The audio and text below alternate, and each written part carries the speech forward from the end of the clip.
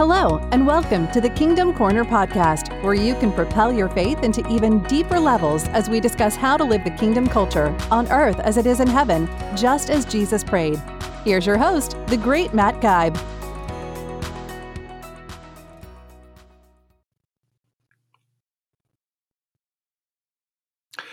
Good day, Kingdom Corner podcast followers and devotees. The great Matt Geib, gladly and happily and rejoicing with you today as we open another episode of the Kingdom Corner podcast, as we open the pages again of Philippians, such a wonderful, small yet powerful book. Last week we talked a lot about rejoicing. And I just wanted to take, I had some different thoughts for you today. We're in chapter 3, toward verse 8, and we're going to go through verse 12, I believe. But I had some thoughts for you about Philippians as I've thought about this wonderful book. There's so many truths in here that, and themes that the Apostle Paul, when we think of him, are found right in here that he's really well known for. And they're found right in, especially in chapter 3. But I want to give you a rundown as we go on here that I don't know, I think we've mentioned it before, but just for review. Chapter 1, the theme would be Christ our life. Chapter 2, Christ our mind. Chapter 3, Christ the goal. And chapter 4, Christ our strength. And there's verses, of course, that go along with that. And this whole book that Paul was inspired by the Holy Spirit to write actually points to Jesus Christ. You know, it's all about Jesus Christ and his life and what he was like and how Paul sought to emanate and follow that, have that emanate from his life. And I want to read this portion of scripture, and some of what I'm reading we'll get to today. But you know, this is the real encapsulates really just the famous themes, if we could call them that Paul is known for in this chapter. And I'm going to start out at verse 7, and I'm going to read through verse 14. But what things were gained to me, chapter 3, verse 7, but what things were gained to me, these I have counted loss for Christ. Yet indeed I also counted all things loss for the excellence of the knowledge of Christ Jesus. Indeed, I also count all things lost for the excellence of the knowledge of Christ Jesus my Lord, for whom I have suffered the loss of all things and count them as rubbish, that I may gain Christ and be found in him, not having my own righteousness, which is from the law, but that which is through faith in Christ, the righteousness which is from God by faith, that I may know him and the power of his resurrection and the fellowship of his sufferings, being conformed to his death, if by any means that I may attain to the resurrection of the dead. Verse 12, not that I've already attained or am already perfected, but I press on that I may lay hold of that which Christ has laid hold of me. Brethren, I do not count myself to have apprehended, but one thing I do, forgetting those things which are behind and reaching forward to those things which are ahead, I press toward the mark for the prize of the upward call of God in Christ Jesus. About 8 really powerful verses there that really encapsulate the message that Paul was, it's right in the center of the book that Paul was trying prayerfully to get across to Philippi, to the Philippi church, and to us. Let's look at these just real quickly. Count all things as loss. We talked about that last week. Let it all go. And he said, one of the other themes in the chapter we really hit on, furthermore, if nothing else, rejoice. Always rejoice in the Lord. Count it all loss. Let it all go and be rejoicing in the Lord. Number 2, pursue knowing him. Pursue knowing him. Number 3, forget the past and pursue the prize of the upward call of Christ Jesus. Count it all loss, let it all go.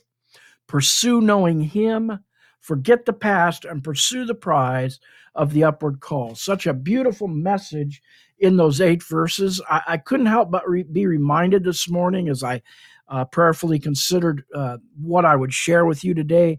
I've also been in another class this week. I've started to teach the class of Psalms, something I've always wanted to do. I've studied it. I've, preached from some of the chapters there. And we're in Psalm 1 that says, but his delight, meaning the man of God's delight, is in the law of the Lord, verse 1. And in that law does he meditate day and night, verse 1 and 2.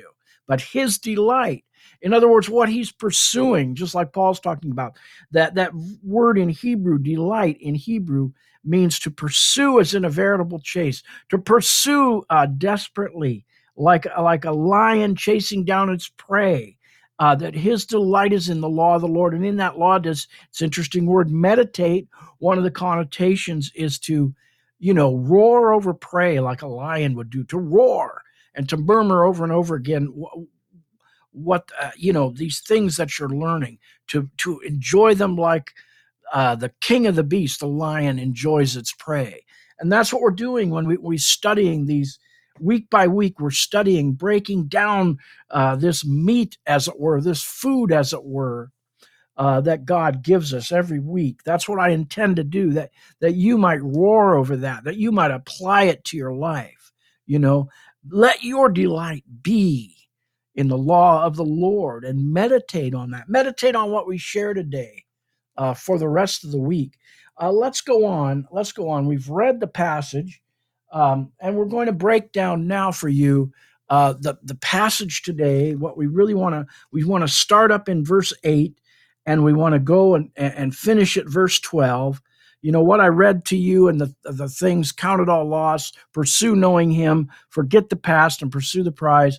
That's we kind of touch on that in three different episodes, last week, this week, and then we'll get into the final part of it, the upward call and pursuing him next week.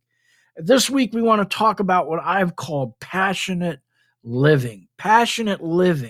And that's what that scripture I just shared in Psalms 1 is about. Passionate living, passionate pursual. Let's go on. Yet indeed I count all things lost, verse 8, Paul says, for the excellence of the knowledge of Christ Jesus, my Lord,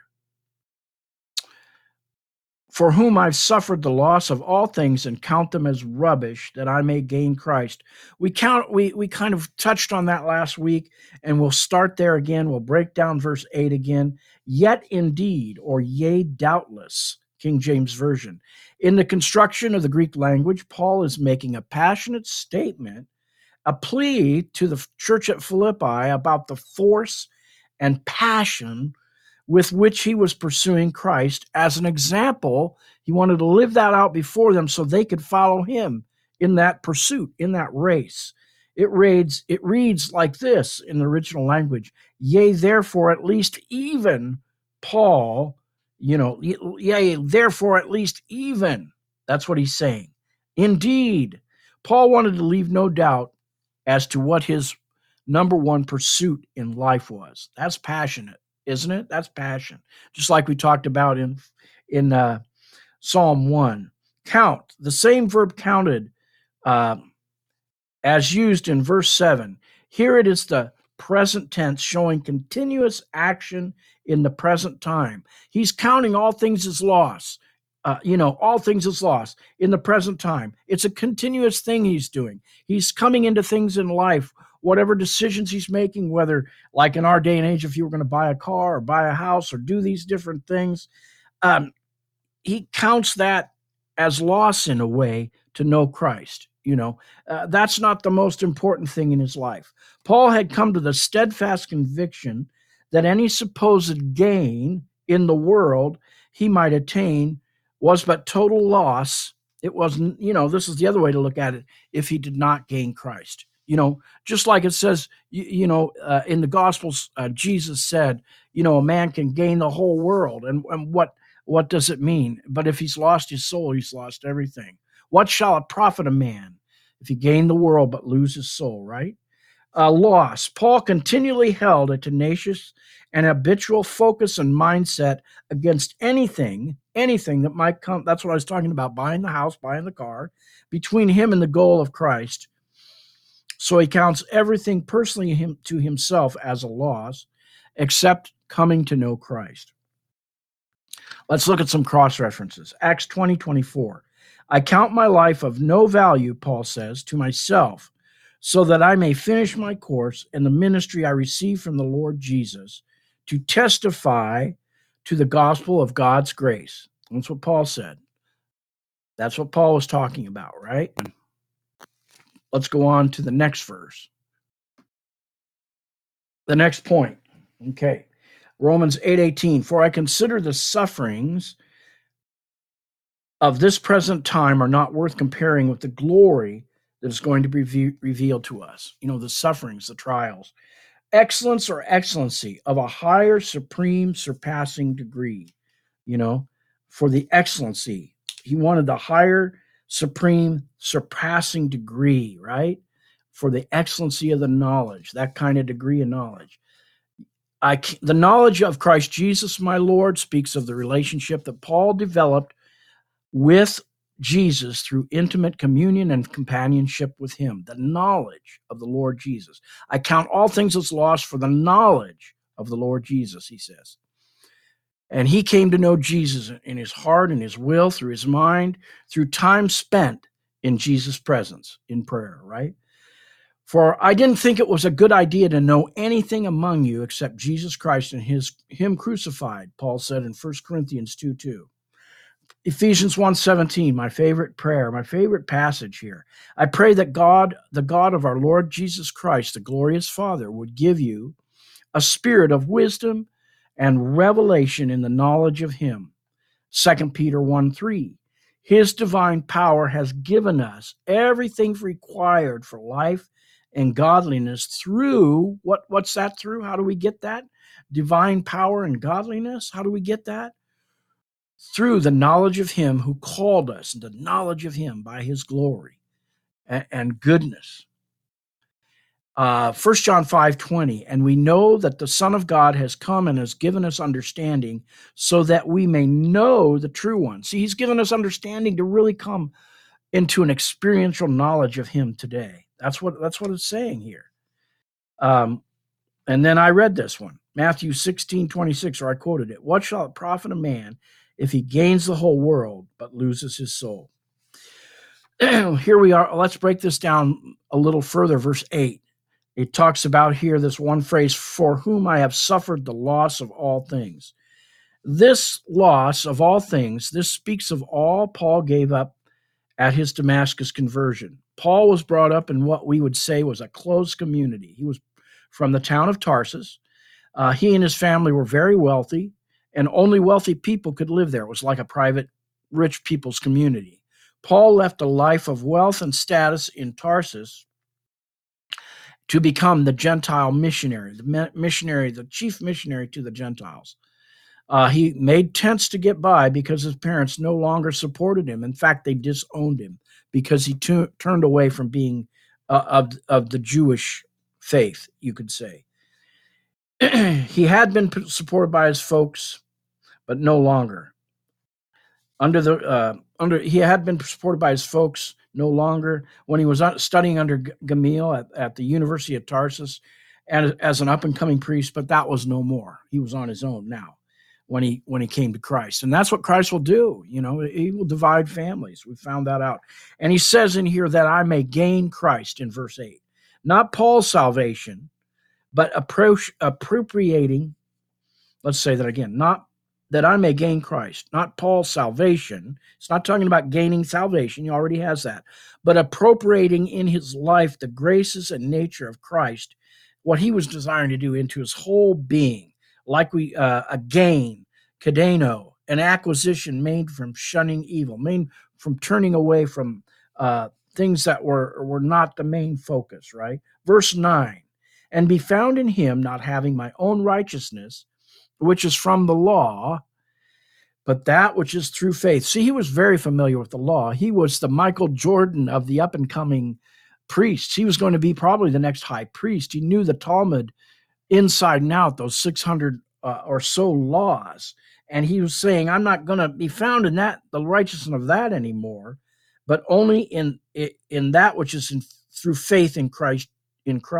The righteousness is from God by faith, not the law, not the Talmud, not the way I saw it before. Be found, more like to turn out and actually be, to turn out actually to be found.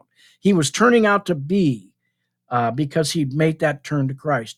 The Greek expression here, Galatians 2:17, also says we ourselves are found to be sinners. The idea here is that of a revelation of character. That is, Paul longs to demonstrate in his life that he is in Christ and Christ is in him. He wants others to observe this in his nature. Not that he was such a, star law keeper.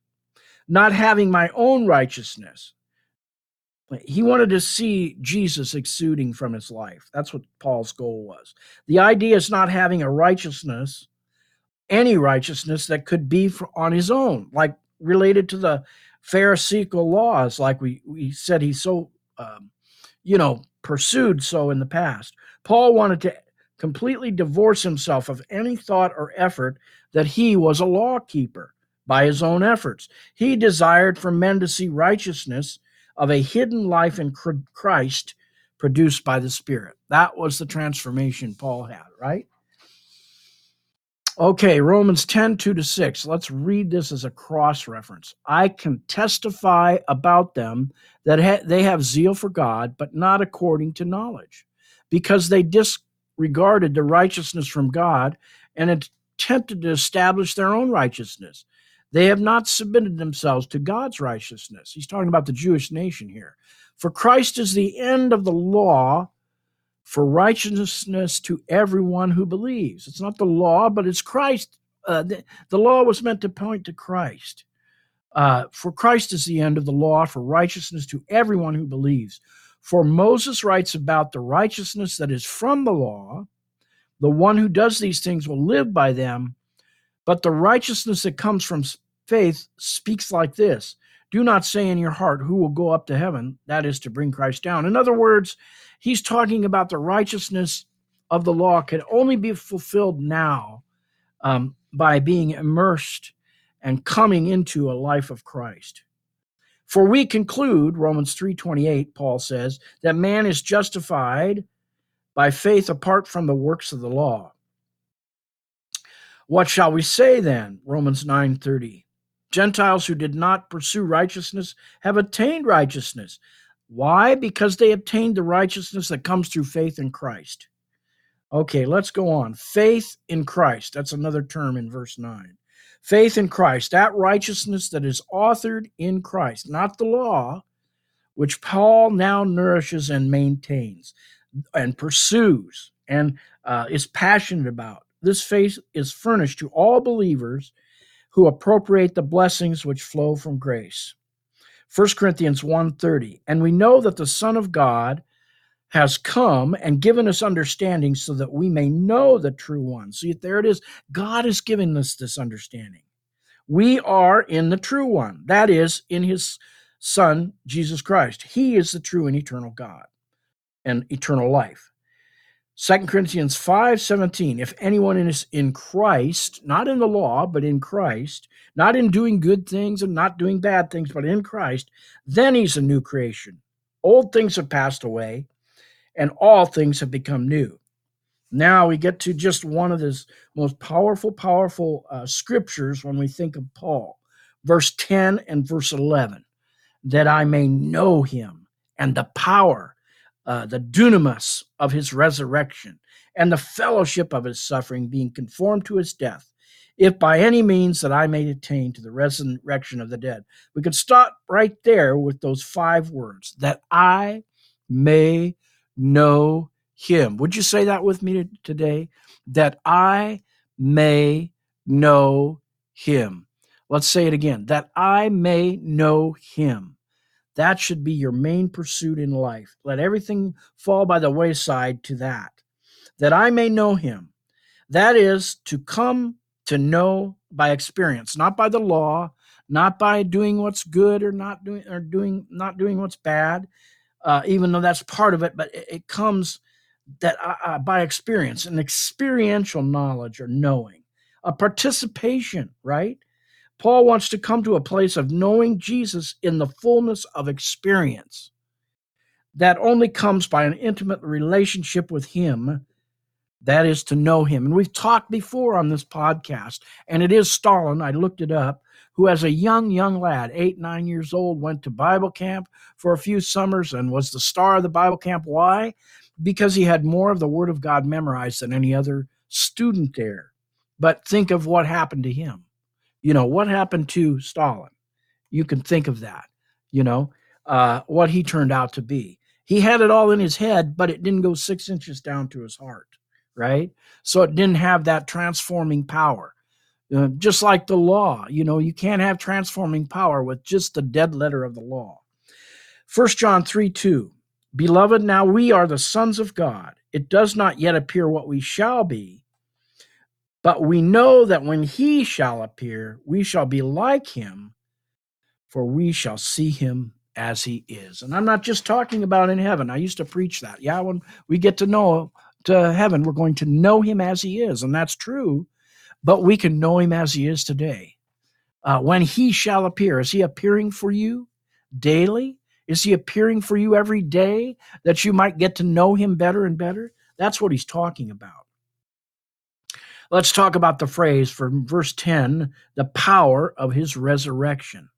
Paul wants to experience the same dunamis power which raised Christ from the dead, surging through his whole being and empowering him, overcoming all sin in his life and showing forth the very nature of Christ for all to see.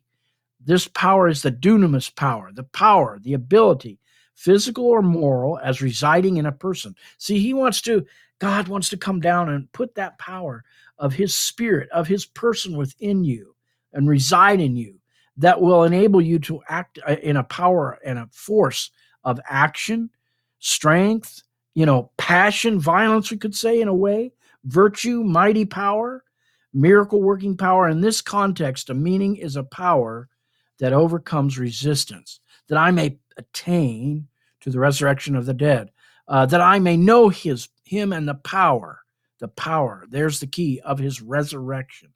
That's how when I get to know him, I'm going to have that power exuding from me.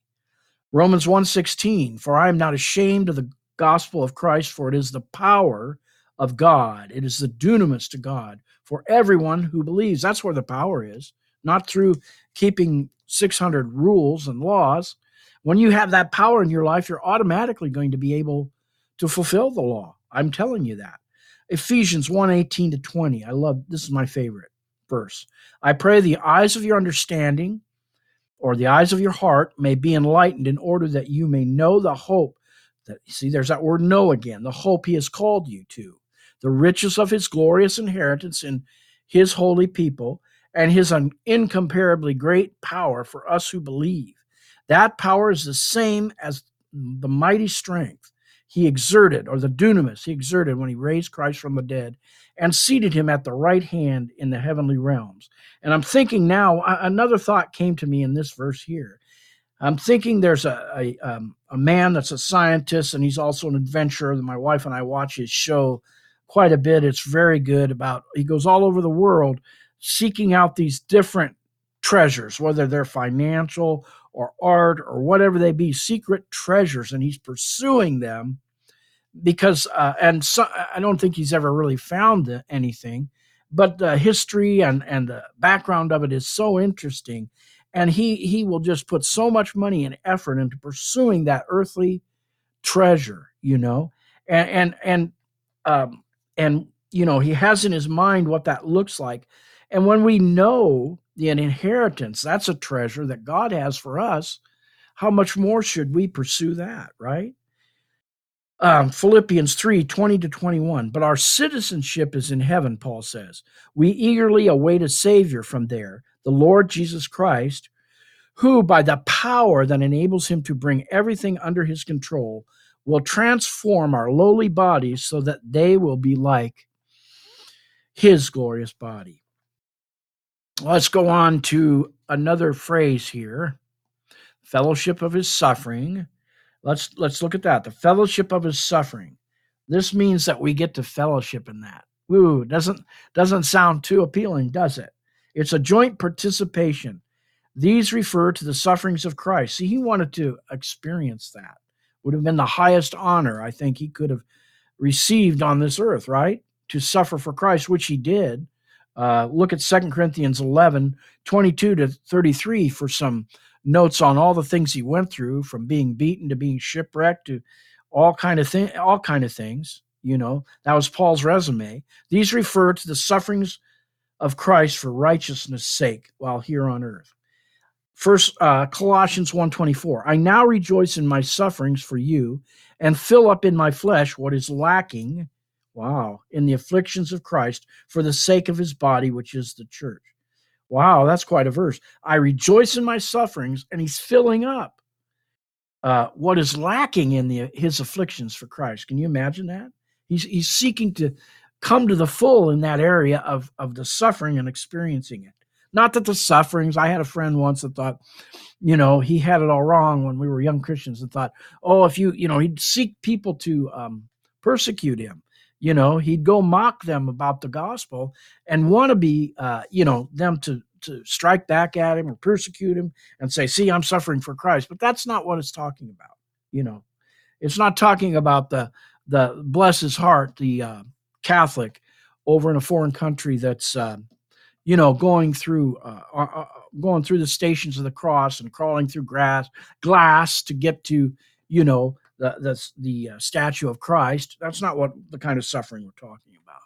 We're talking about real suffering that's brought on by a real life hidden in Christ that Paul and the other apostles experienced, and that someday we may get the blessing of experiencing. But don't be afraid of that, because if it comes to that, God will give you the grace to have and experience the fellowship of his sufferings.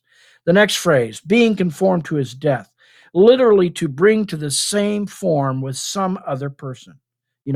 Being conformed to his death. We're literally to bring to the same form with some other person. We already saw the Greek word before in Philippians 2, 5-8, in the great kenosis encounter and emptying out. That's what that passage was about. Philippians 2:6 talked about being in the form of God, or morphe.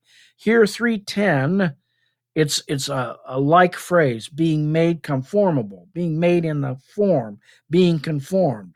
Symformizo. They're the same root. So we're being brought to that same form, conformed to the death of Christ. Let's go on, and we'll just kind of summarize this here, some thoughts for you. When these four essentials, let's talk about this, are evident in our lives, then we will constantly be made conformable to Christ's death, or being brought into that form. To show evidence by our very life, number one, to show evidence by our very life, we live to be in Christ. That's number one. To show evidence by our very life that we live to be in Christ. Number two, coming to know him better all the time. It's a constant thing, a consistent deepening of relationship with him. Number three, experiencing the same dunamis that raised Christ from the dead surging through our being. Number four, being joint participants in Christ's suffering for righteousness' sake. I thought these were good. How do we become conformable to Christ's death? Some of us, like I said, may someday be called to be martyrs physically for the faith, but he's talking about a death to self here, and that's made known by the evidence by our very life to be in Christ. Our life exudes that, right? Two, that we know him better all the time. It's a daily pursuit, like we've been talking about, a consistent deepening of the relationship with him. Number three, by having that same dunamis power that raised Christ from the dead surging and through us daily, right? And four, being joint participants in Christ's sufferings for righteousness' sake. Bottom line, Paul's desire was that he come to know his Lord Jesus so intimately and with such resurrection power, or dunamis, operating and exuding through his being, along with a joint participation in Christ's sufferings, that he would become both as to his inner heart and his outward expression of life, just the same like Jesus, in respect to Christ's death, not just physically, but as already shown, we talked about the kenosis experience, a death to self and a denial of all things selfish for the blessing of others. This is what Paul strove for. Paul was laying his life down in conformity and submission to the spirit and temperament of Christ's life in all manner and lowliness and meekness, both in life and eventually in physical death. Correct? That's what he was doing. Let me read that again. It's a long paragraph, but this is what I penciled out here. Bottom line, Paul's desire was that he might come to know his Lord Jesus so intimately, with such resurrection dunamis operating through his being, along with a joint participation in Christ's sufferings, that he then would become, both as to his inner heart life and as to the way he lived outwardly, just the same like Jesus, as to Jesus in respect to Jesus' death. Not just physically, but like we've already shown, the other example we've taught on, Philippians 2:7, a death to self, as shown in the kenosis experience of Philippians 2:7, a totally being poured out of yourself, a denial of self. For what? The blessing of others. This is what Paul strove for. Paul was laying down his life in conformity and submission to the spirit and temperament of Christ's life, in all manner of lowliness and meekness, both in life and eventually in physical death. We talked a lot about that in chapter 2, did we not? Did we not? We talked a lot about that in chapter 2. Verses 10 and 11, we're still there. If by any means, that's the next phrase, that I may know him and the power of his resurrection, the fellowship of his sufferings, being conformed to his death. Now we're in verse 11. If by any means. This is not an expression of doubt, but rather authentic humility. Paul shows, just like I read at the bottom line there, Paul's laying down his life in humility and shows a modest yet assured hope of attaining this, that I might attain or may attain. Greek language means to arrive, that I might arrive at the goal, you could say. Resurrection. This is the only place in the New Testament where this word is used. Ex-anastasis, literally out of, means out of. The translation would go like this, that I might attain or arrive at the goal of an out-resurrection from among the dead. Paul may be referring to the future resurrection of the physical body when we all, won the rapture, but also when there'll be a time when Christ returns where everybody's bodies, in a certain sense, will be resurrected. See 1 Corinthians 15, John 5:29, Luke 20:35. 1 Corinthians 15, John 5:29, Luke 20:35. However, he's more likely referring to, when he's talking about this ex-anastasis, this out of, resurrection out of, refers to spiritual resurrection, not just the physical one at the end of the age, but it refers to both. Really, it applies to both. Ephesians 2:4-8. But God, who is rich in his mercy, because of his great love with which he loved us, even when we were dead in our trespasses, this is what we're talking about. This is the very picture of what I was just talking about. Made us alive together with Christ. By grace you have been saved. He raised us up, ex-anastasis, you could say, out from among the dead, together, and made us sit together in heavenly places in Christ Jesus, that in the ages to come he might show the exceeding riches of his grace in his kindness to us in Christ Jesus. For by grace you've been saved through faith, that not out of yourselves, it's the gift of God. This is a resurrection out from a state of sin. This is, I believe, the main application here, where one is dead in their trespasses. It's out resurrection from sin to a life divinely empowered, dunamis power, and motivating our every action.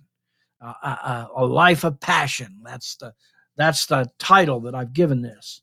We come out from a dead life of sin to a life of passion in Christ. It can also refer to the rapture. Verse 12, not that I've already attained, am already perfected, but I press on that I may lay hold of that for which Christ Jesus has also laid hold of me. Not that I've already attained. Let's look at that phrase. This is the conclusion. Here is Paul. The conclusion here is Paul has experienced to a measure a conformity to Christ's death. We've already talked about that. Those 4 points that I gave you. Yet he has yet to appropriate, that is to lay hold of, these to the fullest measure in his life. See, he's still not arrived yet. He's not come to that goal yet. As long as we're breathing a breath, I don't think we ever come to that goal fully, these to their full measure. He's always looking to increase in these attributes. Refer back to verse 10, to know him. He's on that pursuit to know him. Delight yourself in the Lord and meditating on him day and night. That's the same thing. Pursue is in a chase. I'm already perfected, not that I've already attained. And then the next phrase, I'm already perfected. Either we're already perfect. Perfect is teleo, literal, means to be complete, means to be completely spiritually mature. He's not there yet. Paul is stating that he's still seeking spiritual growth and maturity. He has not stopped or become stagnant or indifferent spiritually. And couldn't we preach a whole message on that?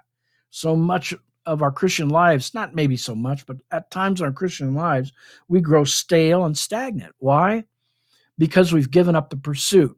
We've got, what do they say? The cares of the world have gotten in the way, right? But I press on or follow after. Dioko, to pursue, like we talked about at the start, to delight, to pursue as in a chase. Paul has in mind the metaphor of a Greek runner running in a race. He is pressing on. Remember how I've told you, I just love Paul. I think like me, he would have been sitting with me the other day watching the Mariners, because he was a sports fan. And so he uses these metaphors. He's pursuing to a Greek runner running in a race. He is pressing on to a fixed goal, keeping up the chase, as it were, with such passion, passionate living. A racer, somebody that's really a good racer, a good sprinter, they're not looking to the left and the right at what somebody beside them is doing. They have like blinders on, and they're focused ahead on the prize, on the end goal. Rendering, here's a good rendering. Not that I've already, lambano is the Greek word, not that I'm already lambano or already perfected, but I press on that I may lay hold or apprehend, kata lambano, lay hold, lambano, kata lambano, that for which Christ Jesus has kata lambanoed me, or laid hold of me. A forceful, passionate language, an intense pursuit.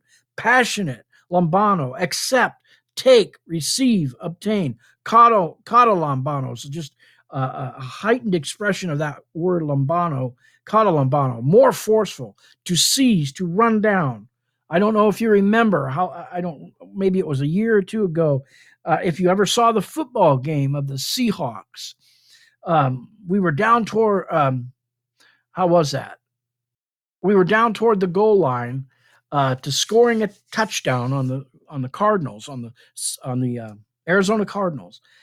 And unfortunately, our quarterback at the time, Russell Wilson, threw an interception.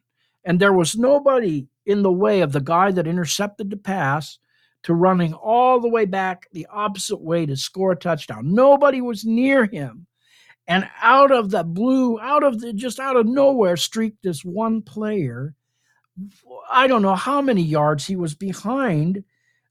This guy's name was Buda Baker that intercepted the pass.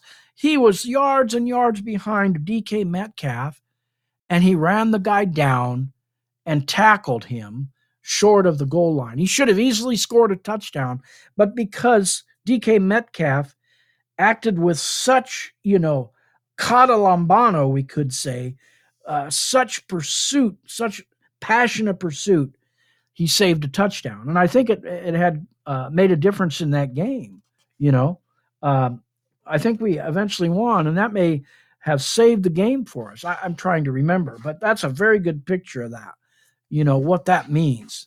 Not that I've already attained or I'm already perfected, but I press on. I catalambano, that which Christ has catalambanoed me, grasping ever more firmly that purpose for which Christ grasps me. J.B. Phillips. Good translation. Grasping ever more firmly the purpose for which Christ grasps me. Are you doing that today? Are you pursuing more and more with more and more intense passion in your life every day? He can give you that. If you pray about it today, he can put that in your life. Let's go on. Galatians 1:16. To reveal his son in me that I may preach him among the heathen. Immediately I conferred not with flesh and blood. This is what Paul was apprehended or lay hold of for. In turn, he wants to apprehend Christ. Fight the good fight of faith, he told Timothy. Take hold, cauda lambano, or lambano, eternal life. 2 Peter 1:5, for this very reason, make every effort to supplement your faith with goodness and goodness with knowledge. Psalm 63:1. God, you are my God. I eagerly seek you. I thirst for you. My body faints for you. Psalm 84:2. My heart and flesh cry out for God. Psalm 42:1. As the deer pants for water, so my soul pants for you. Proverbs 4:18. The path of the righteousness is like the light of dawn.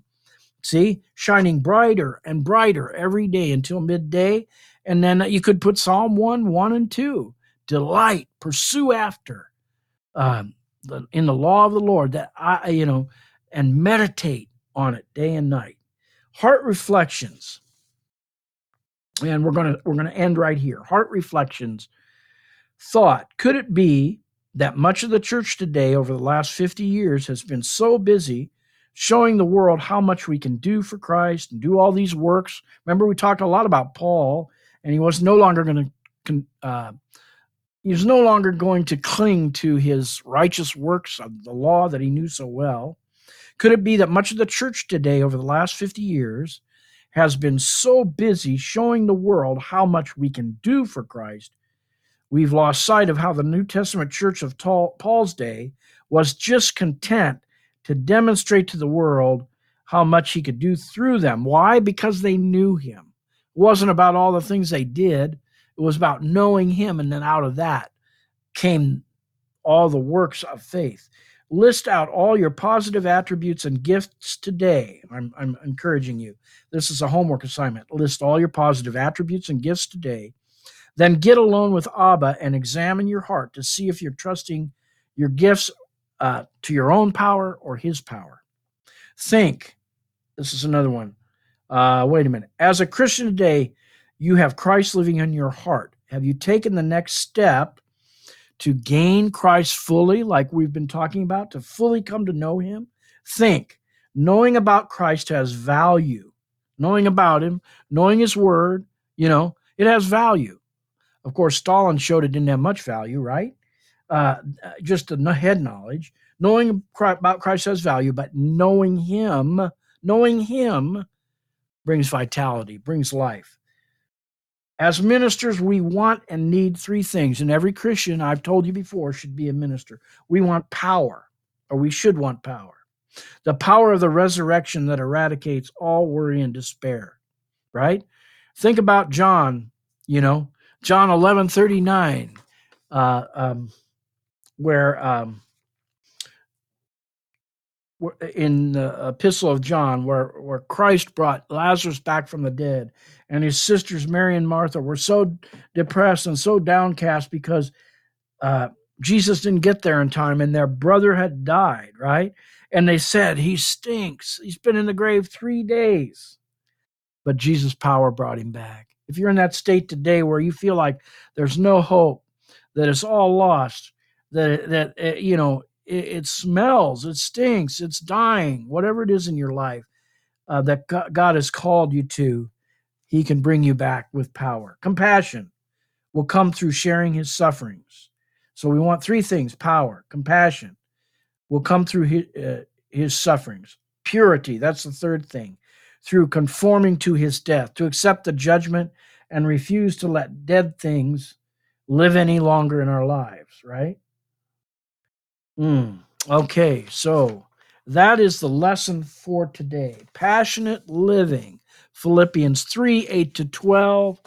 Please come back next week as we pursue on in this beautiful portion of Scripture, and we talk about the race further and forgetting your past. So God bless you and have a wonderful week.